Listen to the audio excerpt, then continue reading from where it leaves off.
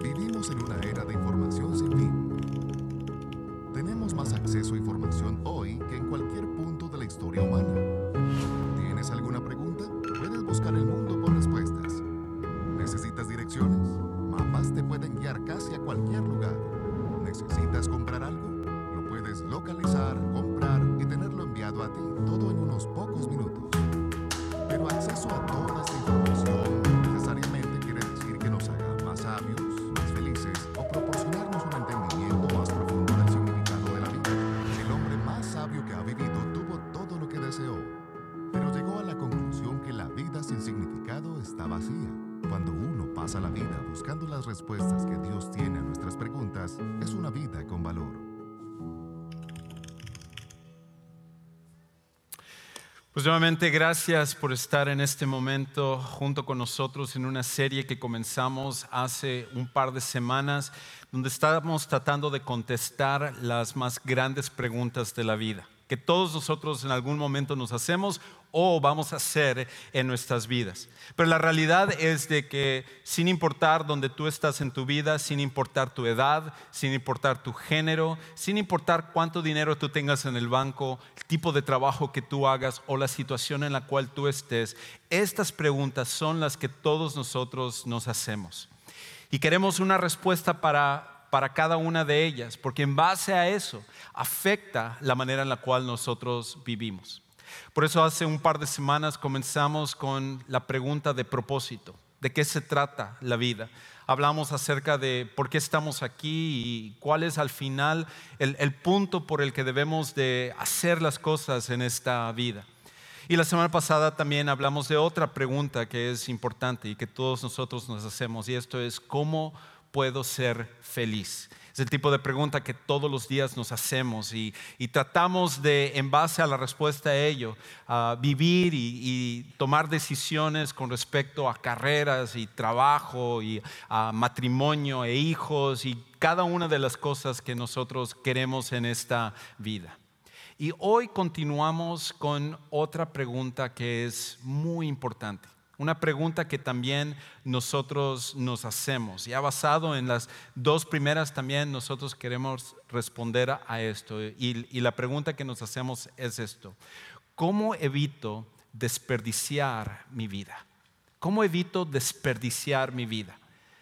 Si yo tengo tantas oportunidades y tú y yo que estamos en este país donde en realidad tenemos tanto potencial de hacer tantas cosas con la educación y con los recursos financieros y el reconocimiento que se tiene de vivir en este país, o donde tú estés en tu país también, donde nos acompañes, tú también tienes esas oportunidades. Y todos nosotros llega ese momento en nuestra vida donde volteamos hacia atrás y nos preguntamos esto: ¿cómo evito desperdiciar mi vida?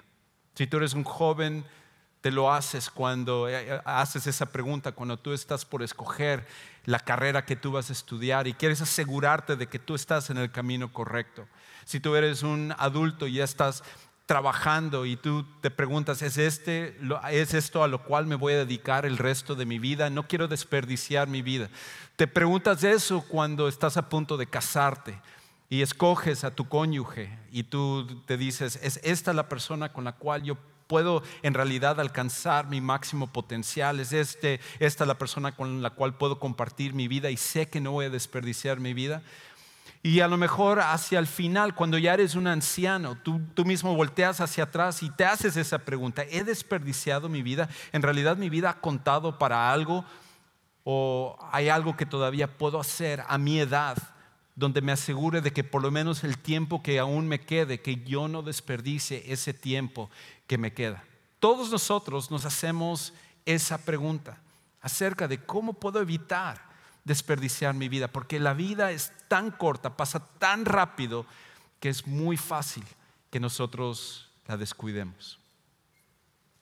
Pero para poder contestar esa pregunta, primero necesitamos comenzar con una idea, con una premisa que sostenga un poquito la respuesta a esto. Porque cuando nosotros hacemos la pregunta acerca de cómo evitamos desperdiciar nuestra vida, hay algo que que está implícito en esa pregunta. Hay algo que se sobreentiende en esa pregunta. Lo que está implícito ahí, lo que nosotros ya damos por sentado, es la idea de que al final la vida vale la pena vivirla, que la vida vale la pena maximizarla, tomar provecho de ella y no desperdiciarla. Y para ello nosotros necesitaríamos comenzar con la idea de Dios. Y donde quiera que tú estés hoy, si tú eres una persona que a lo mejor no te consideras religioso, a lo mejor tú ni querías venir el día de hoy aquí, porque en realidad todo esto de iglesia y religión, para ti, tú dices, esto no es para mí, a mí no me gustan estas cosas, todas las iglesias son iguales, son ladrones igual que todos los pastores, y a lo mejor tú has estado pensando esto, o a lo mejor tú has siquiera luchado con la idea de la existencia de Dios, y tú estás aquí y tú estás diciendo, yo no tengo esa certeza, o sea, escucho acerca de eso y quizás hay razones y hay algo dentro de mí, pero yo no estoy completamente convencido con respecto a Dios. Pues lo primero que tendríamos que comenzar es con la idea de que si Dios no existe. Si Dios realmente no existe, el problema es que al final no podemos responder adecuadamente, completamente, a profundidad la idea de que nosotros podemos desperdiciar nuestra vida. Y tú dices, bueno, no tiene nada que ver lo uno con lo otro. Yo no necesito creer en Dios para tratar de vivir mi vida y resolver la idea de cómo le saco el máximo provecho y no desperdiciar mi vida. Pero aquí hay un problema con respecto a esto. Porque si Dios no existe, si en realidad Dios no existe, nuestra vida no tiene valor, porque al final no importa lo que hagamos. Si Dios no existe, nuestra vida no tiene valor, porque al final no importa lo que hagamos. Y si nosotros nos lo analizamos a profundidad esa pregunta, si nosotros realmente empezamos a escarbar y tratar de entender la idea de desperdiciar una vida versus sacarle el máximo provecho a la vida, si Dios no existe, si lo único que hay es este mundo, si lo único que existe es el tiempo tan corto que nosotros tenemos aquí, entonces en realidad no importa lo que tú hagas. No importa al final si tú escoges ser una buena persona, un buen trabajador, un buen esposo, una buena esposa. No importa que tú seas un buen papá, una buena mamá, respetuoso hacia tus hijos, ser una persona exitosa. Al final no importa nada de eso, porque nada de lo que hagamos al final tiene valor. De hecho, podríamos decir que el tiempo en el cual nosotros tenemos en este mundo, al final no hay ninguna diferencia con un cerillo o un fósforo. Nuestro tiempo es corto. Y ya sea que tú escojas hacer algo que creas que es bueno o no creas que es bueno, al final, tal como este cerillo o como este fósforo se apaga, así tu vida se va a apagar. Así tu vida se va a acabar. Y tal como esto al final no tuvo ninguna trascendencia, ningún impacto, tu vida, por más de que tú creas que tiene un impacto, al final no va a tener nada de ello si Dios en realidad no existe. Porque significa entonces que no tenemos propósito. Que al final escojamos lo que escojamos hacer, no va a ser nada trascendente, porque en el momento en el que tú te mueras, y todos nosotros estamos en camino a ello, todo lo que es tu vida y el significado no tiene ninguna diferencia con una hormiga o una abeja o cualquier otro insecto o cualquier otra cosa del mundo. Por esa razón hay un pensador cristiano y es un profesor también muy reconocido que se llama el Dr. Stephen Garber.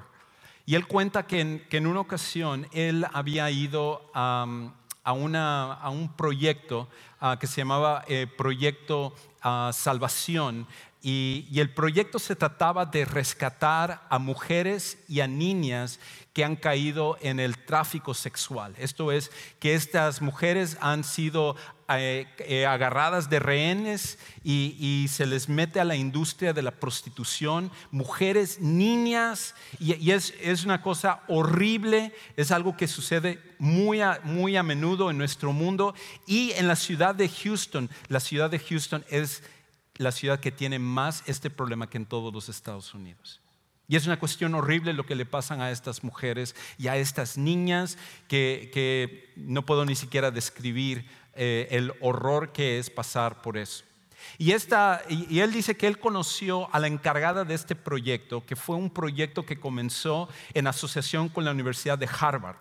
Y de hecho de la Facultad de Gobierno de la Universidad de Harvard. Y esta mujer era tan celosa, tan enfocada para rescatar a estas mujeres, que ella comenzó lo que era esta organización, y ahora ella era la que estaba al frente. Y resulta que ella tenía varios estudiantes que una vez que se graduaban de Harvard venían a trabajar para ella, y trabajaban en todas partes del mundo, en el Medio Oriente, en Estados Unidos, en todos lados donde esto se ha convertido en un problema que es prácticamente casi en todos lados en este momento. Y resulta que el doctor Stephen Garber le preguntó a ella: dime por qué tú haces esto. ¿Por qué es que tú decidiste dedicarte a rescatar a estas mujeres? Y ella empezó a contarle historias de cómo ella conoció a algunas de estas mujeres que habían estado en el tráfico sexual, de que cómo desde que eran niñas habían sido raptadas, separadas de su familia, y en base a las drogas y todo se les ha mantenido en prostitución, donde hombres las usaban como si fuera nada más un objeto y luego para tirarlo a la basura. Y algunas de ellas teniendo hijas y metiéndose en esta misma industria que es tan horrible. Y ella dice que cuando ella fue a ayudar a las primeras mujeres y conoció a algunas de esas mujeres, había algo dentro de ella que hizo ese clic y dijo: yo tengo que hacer una diferencia en la vida de estas mujeres. Y dice: excelente. Pero ella dijo: pero hay una cosa que me llama la atención. Hay algo que hasta ahorita no he podido superar, y es esto. Los estudiantes que vienen a trabajar para mí, cuando ellos escuchan de esta causa, ellos se emocionan y ellos quieren hacer la diferencia y todo. Se gradúan de lo que es considerada la universidad más prestigiada quizás del mundo, sino por lo menos de Estados Unidos, que es Harvard. Y ahora ellos están trabajando en esta organización donde están haciendo una diferencia. Pero ella dice que tengo todos esos estudiantes que en algún momento, normalmente son unas semanas después de que ellos comienzan a trabajar, y al final ellos vienen a mi oficina y me cuestionan: ¿por qué estamos haciendo todo esto? ¿Qué diferencia hace? Es más, no estamos mal nosotros porque estamos imponiendo nuestros valores a gente de Pakistán, gente de Arabia Saudita, gente de otros países donde esto es tan común y es parte de su cultura. ¿Quiénes somos nosotros para imponer lo que creemos que está bien y está mal sobre de ellos? Y ella dice: me desespera cuando ellos vienen. Yo ni siquiera quiero contestarles a ellos porque yo estoy más interesado en hacer este trabajo que explicarles el por qué. Pero ¿sabes una cosa? Si al final no hay Dios, si al final no existe Dios, tenemos que cuestionar por qué hacemos las cosas. Tenemos que cuestionar por qué somos buenos, por qué tratamos de hacer las cosas bien, porque no hay una razón de ello. Y tú puedes decir: bueno, al final yo puedo simplemente seguir mi propio propósito, crear mi propio propósito. Pero el problema de eso es que crear tu propio propósito al final no tiene ningún valor, porque es algo que tú nada más crees. Sería lo mismo que tú le digas a tus hijos: ¿sabes qué? Para Navidad no existe Santa Claus, pero vamos a actuar como que Santa Claus sí existe. O a lo mejor te dices: ¿sabes qué? No existe el ratoncito de los dientes, que cuando se te caigan tus dientes, no existe eso. Todo eso es un mito, pero ¿sabes qué? Vamos a actuar como que sí. Te voy a poner dinero bajo la almohada esta noche, ya que se te cayó tu diente, y mañana hacemos como que sí, el ratoncito vino a ponerte ese dinero, pero en realidad soy yo trabajando para ponértelo. No habría ninguna diferencia entre eso. No habría ninguna diferencia entre creer en el cuco o alguna otra cosa que nosotros hemos inventado en nuestra cultura. Y eso no es una razón que pueda moverte o moverme a mí con respecto a por qué vivimos nuestra vida. Por esa razón, el gran problema del ateísmo, el ateísmo que es un fenómeno bastante reciente, en donde cuando uno ve todas las civilizaciones antiguas, todas ellas creían en la idea de que había un Dios, en la idea de que había un bien y mal, y la idea de que había algo después de la muerte. Pero no fue hasta que vino el fenómeno del ateísmo, que surgió más o menos en los 1700, y empezaron las personas a idear que Dios no existía, que estaba muerto, que esto es una fantasía, que es algo que simplemente creemos, y con ello afectar la vida de los seres humanos como lo hacemos hoy en día. Inclusive estaba leyendo acerca de un famoso actor y comediante que se llama Russell Brand, que él tiene un podcast donde entrevista a diferentes personas muy famosas, y él no es cristiano, pero él mismo reconoce el daño que el ateísmo puede hacer, de quitarte propósito, de que al final, si Dios no existe, no hay una buena razón por la cual tú hagas las cosas, que independientemente de que seas bueno o seas malo, ¿qué importa? Porque tu vida va a terminar igual, como algo material. Y en una entrevista que le hacen, él comenta esto con respecto al ateísmo. Él dice esto, Russell Brand: mi temor al ateísmo, y él en algún momento fue ateo, pero luego él ahora es un budista, no es un cristiano. Él dice: mi temor al ateísmo es que si no hay nada más, si esto es todo lo que hay, lo material, lo mecánico, ¿por qué no el individualismo? En otras palabras, ¿por qué no escogemos el individualismo? Simplemente vivir para ti, que te importe un cacahuate lo que a otras personas les pase. Entonces, ¿por qué no el materialismo? Dedicarnos solamente a hacer dinero, a obtener cosas, y no nos importa nada más. Entonces, ¿por qué no el humanitarismo? ¿Por qué no enfocarnos simplemente sobre las personas? Se siente bien porque es bueno ser amable con la gente, y alguien puede decir: por eso yo lo hago, me siento bien. Pero eso no es un propósito de tu vida, eso no es algo que al final debe de ser la razón por la cual te motive a hacer las cosas. Pero para mí, sin un sentido de una verdad más profunda, para mí solo hay hedonismo, esto es vivir para el placer, solo indulgencia.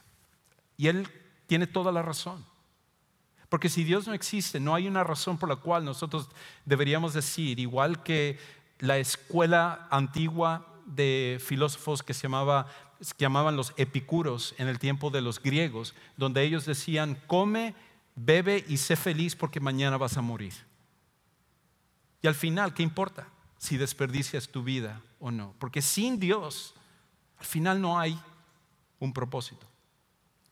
Ahora lo otro es esto, de que no solamente sin Dios nuestra vida no tiene valor, porque al final ¿qué importa lo que hagamos?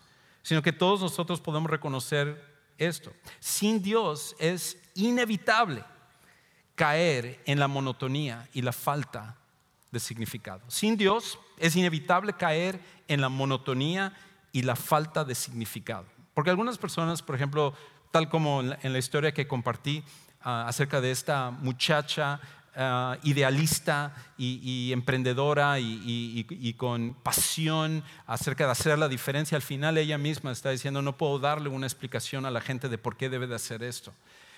Si al final esta es donde nosotros caemos, nuestra vida, nuestro destino cae en monotonía y falta de significado. Y tú seguramente has estado ahí, porque si tú vives nada más para un trabajo, si tú vives para una profesión, si tú vives para hacer dinero, llega un momento en que todo esto al final fastidia, en que todo al final es lo mismo y da vueltas, y no hay ninguna diferencia entre lo que tú y yo hacemos a lo que hace un hámster que está dándole la vuelta en su jaulita y piensa que está avanzando, y nosotros pensamos: tiene que haber algo más en la vida que solamente esto que yo estoy haciendo. Si al final no hay Dios, es inevitable caer en la monotonía y la falta de significado. Por esa razón, cuando nosotros tratamos de responder la pregunta acerca de no desperdiciar nuestra vida, tenemos que comenzar con la idea de Dios. Leí acerca de un de un famoso guitarrista clásico. De hecho, es considerado el guitarrista clásico más famoso del mundo, quizás de la historia, por lo menos está considerado entre los más famosos de la historia. Y él se llama Christopher Parkening. Y de hecho, esta es una foto de él, Christopher Parkening. Todo tipo de premios, todo tipo de reconocimiento. Es increíble lo que él ha alcanzado. A los 30 años ya había alcanzado la máxima fama como guitarrista clásico. De hecho, a los 22 años, él había comenzado una escuela de guitarra clásica en la Universidad del Sur de California, que hasta el día de hoy es considerada una escuela tan prestigiada. Y él, siendo apenas un muchacho de 22 años, por su talento y su dedicación y todo lo que él tenía, su potencial y todo, él pudo comenzar una escuela a los 22 años. Y a los 30 alcanzar lo máximo dentro de su vida de ser el guitarrista clásico más reconocido, por lo menos de esa época y ahorita de todos los tiempos. Y resulta que cuando él alcanzó eso, él dice que al llegar a hacer lo máximo, su vida no se llenó. Y de hecho él decidió que él iba a dejar de tocar la guitarra y a dedicarse a otra cosa. Y entonces él tenía una pasión por la pesca, sobre todo la pesca con los anzuelos de mosca, como es muy popular aquí en Estados Unidos y en otros países, en Argentina y otros lados se practica mucho la pesca con mosca. Y aparte, no solamente él tenía el talento de ser el guitarrista clásico más famoso del mundo, sino que se convirtió en un campeón de pesca con mosca. Y él inclusive había comprado su rancho y se fue a vivir a Montana, un lugar donde él podía dedicarse a la pesca en cualquier momento, de ser alguien que llenaba estadios y teatros para escucharle tocar un instrumento. Ahora él tenía reconocimiento en otro campo completamente diferente, porque este hombre era algo increíble en cuanto a su habilidad. Y él dice que su vida, de cualquier manera, era vacía. Entonces, fue cuando alguien le invitó a ir a una iglesia. Unos amigos de él le invitaron a ir a una iglesia. Y resulta que cuando él fue a la iglesia quedó tan impactado de escuchar acerca de lo que Jesús había hecho para él, que él tomó la decisión de poner su fe en Jesucristo como su Salvador personal. Y de hecho, leyó algo en 1 Corintios capítulo 10, versículo 31, donde dice acerca de que y todo lo que hagas, hacedlo para la gloria de Dios. Y resulta que ese versículo fue suficiente para motivarle para que él volviera a tocar guitarra, pero ahora ya no hacerlo simplemente para obtener el prestigio y el reconocimiento, sino para que él pudiera usarlo para Dios. De hecho, esa es una de las cosas que él hace hoy en día. Tiene un increíble ministerio donde prepara a las personas, pero su propósito y al final su motivación es Dios. Y lo mismo pasa contigo y conmigo. Podemos inventar nuestro propósito, podemos enfocarnos sobre cualquier cosa, pero nada de eso al final nos mueve y al final nos lleva a desperdiciar nuestra vida, que es lo que nosotros estamos teniendo. Pero cuando comenzamos con Dios, cuando comenzamos pensando en que por Dios nuestra vida no solamente termina aquí, sino continúa para la eternidad, eso cambia la perspectiva de todas las cosas. Y por eso, para no desperdiciar nuestras vidas, para evitar desperdiciar nuestras vidas, tenemos que comenzar con Dios. Es lo que un famoso rey hace 3000 años aprendió. Y ese famoso rey se llamaba Salomón. Y viniendo él de una línea privilegiada donde su padre había sido el rey más famoso de la historia, el rey David, conocido más que cualquier otra cosa por su pelea contra Goliat cuando él era apenas un adolescente.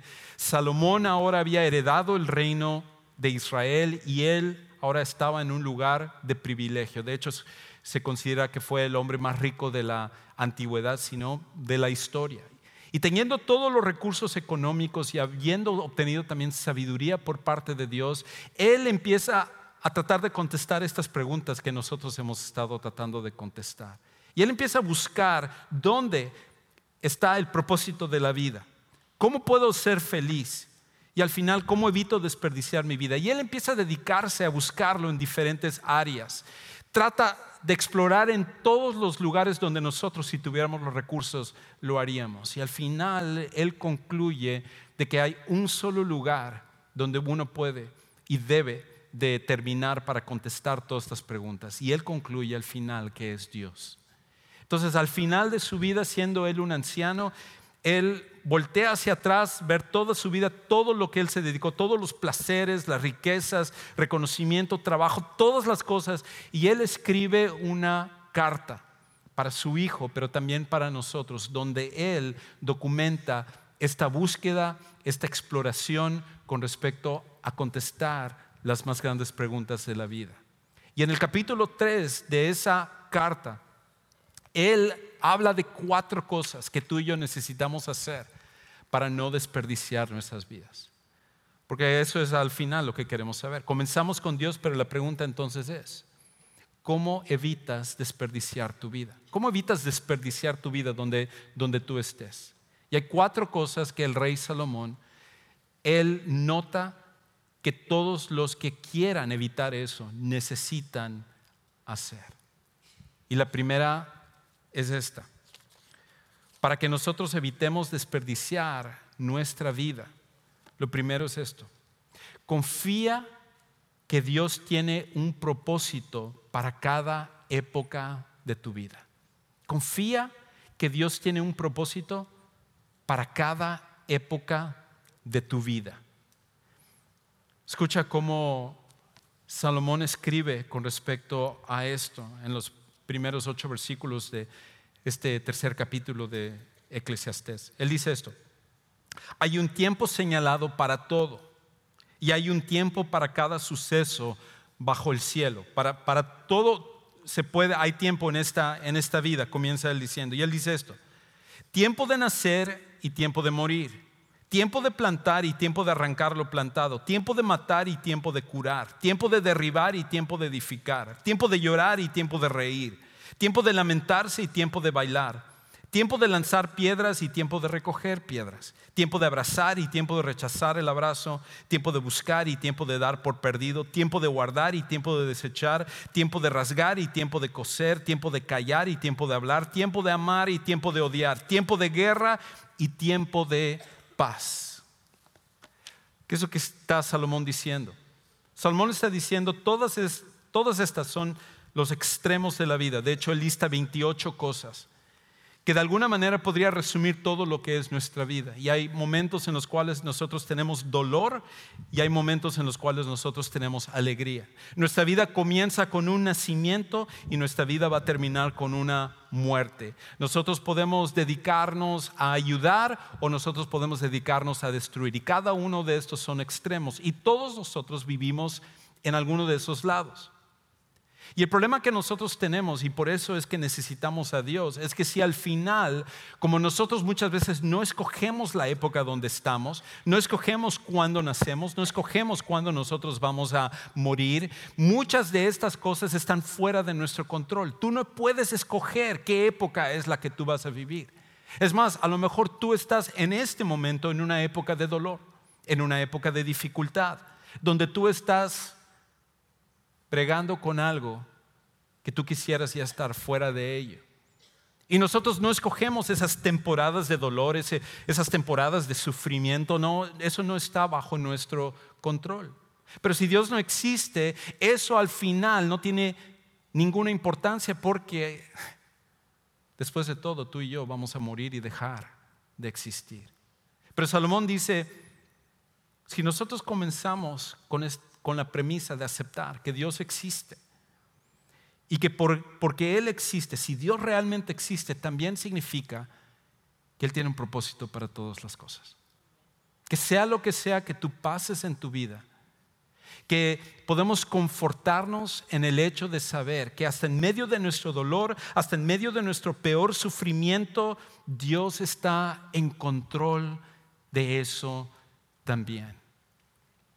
Ayer nos enteramos acerca de una persona que nosotros conocemos que descubrió que ella tiene cáncer y es una muchacha joven y que nosotros conocemos de muchos años, y ella casada con su hijo que está pequeño y se comunicó con nosotros para pedir oración. Y ella le decía a mi esposa: tengo miedo acerca de lo que yo voy a enfrentar y no sé exactamente qué es lo que va a pasar. Pero a pesar de esto, a pesar de que yo estoy pidiendo que Dios no me quite la vida, porque yo quiero criar a mi hijo y quiero estar con él para verlo crecer, ella está esperanzada en que hasta en esto que ella no entiende, Dios tiene un propósito. Porque si Dios existe, si Dios está en control de todas las cosas, todas las épocas que nosotros pasamos, no es por suerte, no es por casualidad, no es simplemente que las cosas se dieron por darse. En cualquier época donde tú estás en tu vida, Dios está en control y tú puedes confiar en Él. Salomón al final entiende que estos extremos que se dan en la vida, todos nosotros estamos pasando por ello mientras que estemos en este mundo. Pero al final, aunque no entendemos qué es lo que estamos pasando, entendemos al final que Dios está en control de ello y podemos ser confortados al confiar en Él. Pero hay una segunda cosa que Salomón dice para poder evitar desperdiciar nuestra vida. Él dice esto: reconoce que tu vida está atada a la eternidad, no a lo temporal. Reconoce que tu vida está atada a la eternidad, no a lo temporal. Escucha cómo él continúa desarrollando este pensamiento acerca de que si Dios existe, entonces para evitar desperdiciar nuestra vida, comenzamos con Él. Dice el versículo 9 de este mismo capítulo de Eclesiastés: ¿qué saca el trabajador de aquello en que se afana? Al final, todos tus esfuerzos, toda tu dedicación al trabajo, todo lo que tú hiciste, te esforzaste por ganar dinero, al final, ¿de qué sirve eso? Dice Salomón: he visto la tarea que Dios ha dado a los hijos de los hombres para que en ella se ocupen. En otras palabras, el trabajo no es una maldición. Sé que a veces sientes que es así, pero en realidad no es una maldición. De hecho, cuando Dios creó a Adán y Eva, lo primero que les dio fue un trabajo. Y para aquellos de nosotros que somos seguidores de Jesús, si tú estás diciendo acá: sí, yo ya quiero estar con Dios para dejar de trabajar, tengo malas noticias para ti. Vamos a tener trabajo, porque eso es parte de nuestro propósito. Pero el trabajo tiene un propósito en el plan de Dios. Pero a veces nosotros en este mundo vivimos como si no tiene propósito y sentimos esa desesperación. Pero Salomón reconoce que todo esto viene de Dios. Y él dice: Él ha hecho todo apropiado a su tiempo y también ha puesto la eternidad en sus corazones. Sin embargo, el hombre no descubre la obra que Dios ha hecho desde el principio hasta el fin. El trabajo es una bendición. El trabajo es una manera en la cual Dios te ha dado para no solamente ser pasivo, sino ser activo y poder producir. Porque Dios trabaja, Él desea que nosotros también trabajemos. Es un reflejo de quién es Él. Y nosotros, como seres humanos que hemos sido creados a la imagen y semejanza de Dios, se nos ha dado el privilegio de poder trabajar y ver que nuestro trabajo produce. Pero aquí está la cosa: tu trabajo no es tu propósito. Tu trabajo no es tu vida. Y sobre todo a los hombres, este es un problema que nosotros luchamos con ello, porque nosotros somos tentados y tenemos la tendencia a poner nuestro propósito en nuestro trabajo. Y por esa razón, cuando alguien nos pregunta acerca de nosotros, lo primero que hablamos es de nuestro trabajo. Y decimos: yo soy ingeniero, o yo soy arquitecto, o yo trabajo en una tienda, o tengo un negocio. Los hombres, sobre todo, tenemos esa tendencia de hacer del trabajo nuestro propósito. Pero cuando haces del trabajo tu propósito, siempre vas a terminar frustrado. Y corremos el peligro de desperdiciar nuestra vida si ese es el propósito de nuestra vida. Pero Salomón reconoce que el trabajo no es lo más importante. Lo más importante es que Dios ha puesto un sentido de lo eterno en nosotros. De manera que nosotros entendemos que las cosas no es solamente lo que está aquí, no es lo que obtenemos en un trabajo, no es el éxito que obtenemos, el reconocimiento, el dinero. Todas esas cosas son buenas, son importantes, Dios nos lo ha dado, pero no es el propósito de tu vida. Y cuando lo hacemos el propósito, es ahí cuando desperdiciamos nuestra vida. Entonces Salomón dice, lo eterno, hay un sentido de que hay algo más, y todos nosotros tenemos ese sentido, donde hay algo en nosotros que nos dice que la vida no solamente se acaba aquí, que hay algo más que sigue, que cuando el trabajo termine, que cuando nuestro tiempo acabe aquí, la eternidad es lo que viene, y eso es donde está nuestro propósito. Conocí a un chico hace como un poco más de un año. Él es pastor, joven, se llama Alex. Y me llamó la atención porque un día él me llamó y me dijo, ¿sabes qué? Me gustaría reunirme contigo y simplemente poder platicar y que tú me des un poquito más de tu sabiduría y de tu experiencia. Y yo estaba diciendo, ok, me está diciendo que estoy viejo. Ok, bueno, está bien. Y nos empezamos a reunir, a desayunar y él a platicarme un poco de su ministerio y de su trabajo y lo que él está haciendo en una iglesia hispana también y todo. Pero lo que me llamó la atención es que en nuestra primera plática él me comentó que originalmente él trabajaba para la industria petrolera. E inclusive él ya había logrado una posición donde estaba obteniendo muchísimo dinero. De hecho, más de $100,000 al año solamente él. Y estaba en una posición donde materialmente él ya había alcanzado muchas cosas. Estaba por ver una casa, se acababa de casar con una hermosa chica y ella también tenía su trabajo y tenía todo lo del sueño americano. Pero él no podía estar tranquilo de su trabajo. Y él sentía que Dios le estaba llamando para ser pastor. Y él decidió, después de orar con su esposa, que dejaría la industria del petróleo sin tener una clara dirección de qué es lo que haría lo siguiente, pero confiando en Dios, dejando su salario y su seguridad y todo, y se metió a estudiar teología y a dedicarse a ser pastor. Y él me dijo, nunca he encontrado más satisfacción en mi vida que en este momento con respecto a lo que estoy haciendo. Porque al final él entendió que el propósito no es lo temporal, no es cuánto dinero tú ganas, qué es lo que nosotros hacemos en el trabajo. Todo eso es importante y no estoy diciendo que todos tienen que ser pastores porque no es así. Por favor, no hagan eso, a menos de que Dios les llame a hacer eso. Pero ¿sabes una cosa?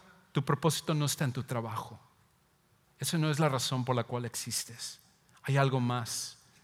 Y ese más está en quien Dios te ha llamado a ser. Y cuando entiendes eso, entonces puedes hacer tu trabajo como debe de ser. Un par de cosas más y termino. Lo siguiente que dice Salomón es esto: trata tu vida como un regalo de Dios. Trata tu vida como un regalo de Dios. Esa es una de las cosas que se nos olvida con frecuencia, que el tiempo que tenemos es un regalo, que el tiempo es corto, pero todo lo que tenemos en esta vida, cada minuto, cada segundo, es un regalo por parte de Dios. Y escucha cómo Salomón lo dice en el versículo 12. Él dice, sé que no hay nada mejor para ellos que regocijarse y hacer el bien en su vida, hablando acerca de las personas. Además, sé que todo hombre que coma y beba y vea lo bueno en todo su trabajo, que esto es un don de Dios, esto es un regalo de Dios. Disfrutas de tu trabajo sirve para pagar tus cuentas, para sacar adelante a tu familia, para que tú te sientas realizado. Eso es bueno, es un regalo de Dios. Y él continúa diciendo, sé que todo lo que Dios hace será perpetuo, no hay nada que añadirle y no hay nada que quitarle. Dios ha obrado así para que delante de Él teman los hombres. Lo que es ya ha sido y lo que será ya fue, porque Dios busca lo que ha pasado. Y una de las cosas que Él dice es que mira, hay muchas cosas que tenemos para disfrutar aquí. El tiempo que tú tienes con tu familia, El tiempo donde tú vas y conoces un lugar hermoso, donde es un paraje increíble y te queda la impresión de la belleza. Una reunión con amigos donde tú disfrutas con ellos. Un tiempo especial donde tú vas y puedes disfrutar de un hobby. Todas esas cosas son un regalo de Dios para que nosotros lo disfrutemos. Por esa razón, nunca te vayas con la impresión de que Dios no quiere que nosotros también tengamos diversión. En ninguna manera es eso. Cada cosa que Dios ha dado, lo ha dado como un regalo para que nosotros lo podamos disfrutar. Pero el problema es que nada de esas cosas es donde está nuestro propósito. Nada de eso es quien define quiénes somos cuando lo tenemos o cuando no podemos tenerlo. Eso no es lo que hace al final que tu vida valga la pena. Y por esa razón, desperdiciar tu vida no tiene que ver con esas cosas, tiene que ver con Dios. Una última cosa, y con esto terminamos. Y es esto: descansa en saber que Dios pondrá cada cosa en su lugar. Descansa en saber que Dios pondrá cada cosa en su lugar. Escucha cómo Salomón termina diciendo esta parte. Versículo 16. Aún he visto más bajo el sol que en el lugar del derecho está la impiedad, y en el lugar de la justicia está la iniquidad. Yo me dije: al justo como al impío juzgará Dios, porque hay un tiempo para cada cosa y para cada obra. Estamos aquí en este mundo, sí, disfrutamos de las cosas buenas, del trabajo y todo, pero tú y yo en algún momento hemos sido las víctimas de la injusticia. Quizás en nuestro trabajo, o por alguna otra persona, un vecino, un compañero en el colegio.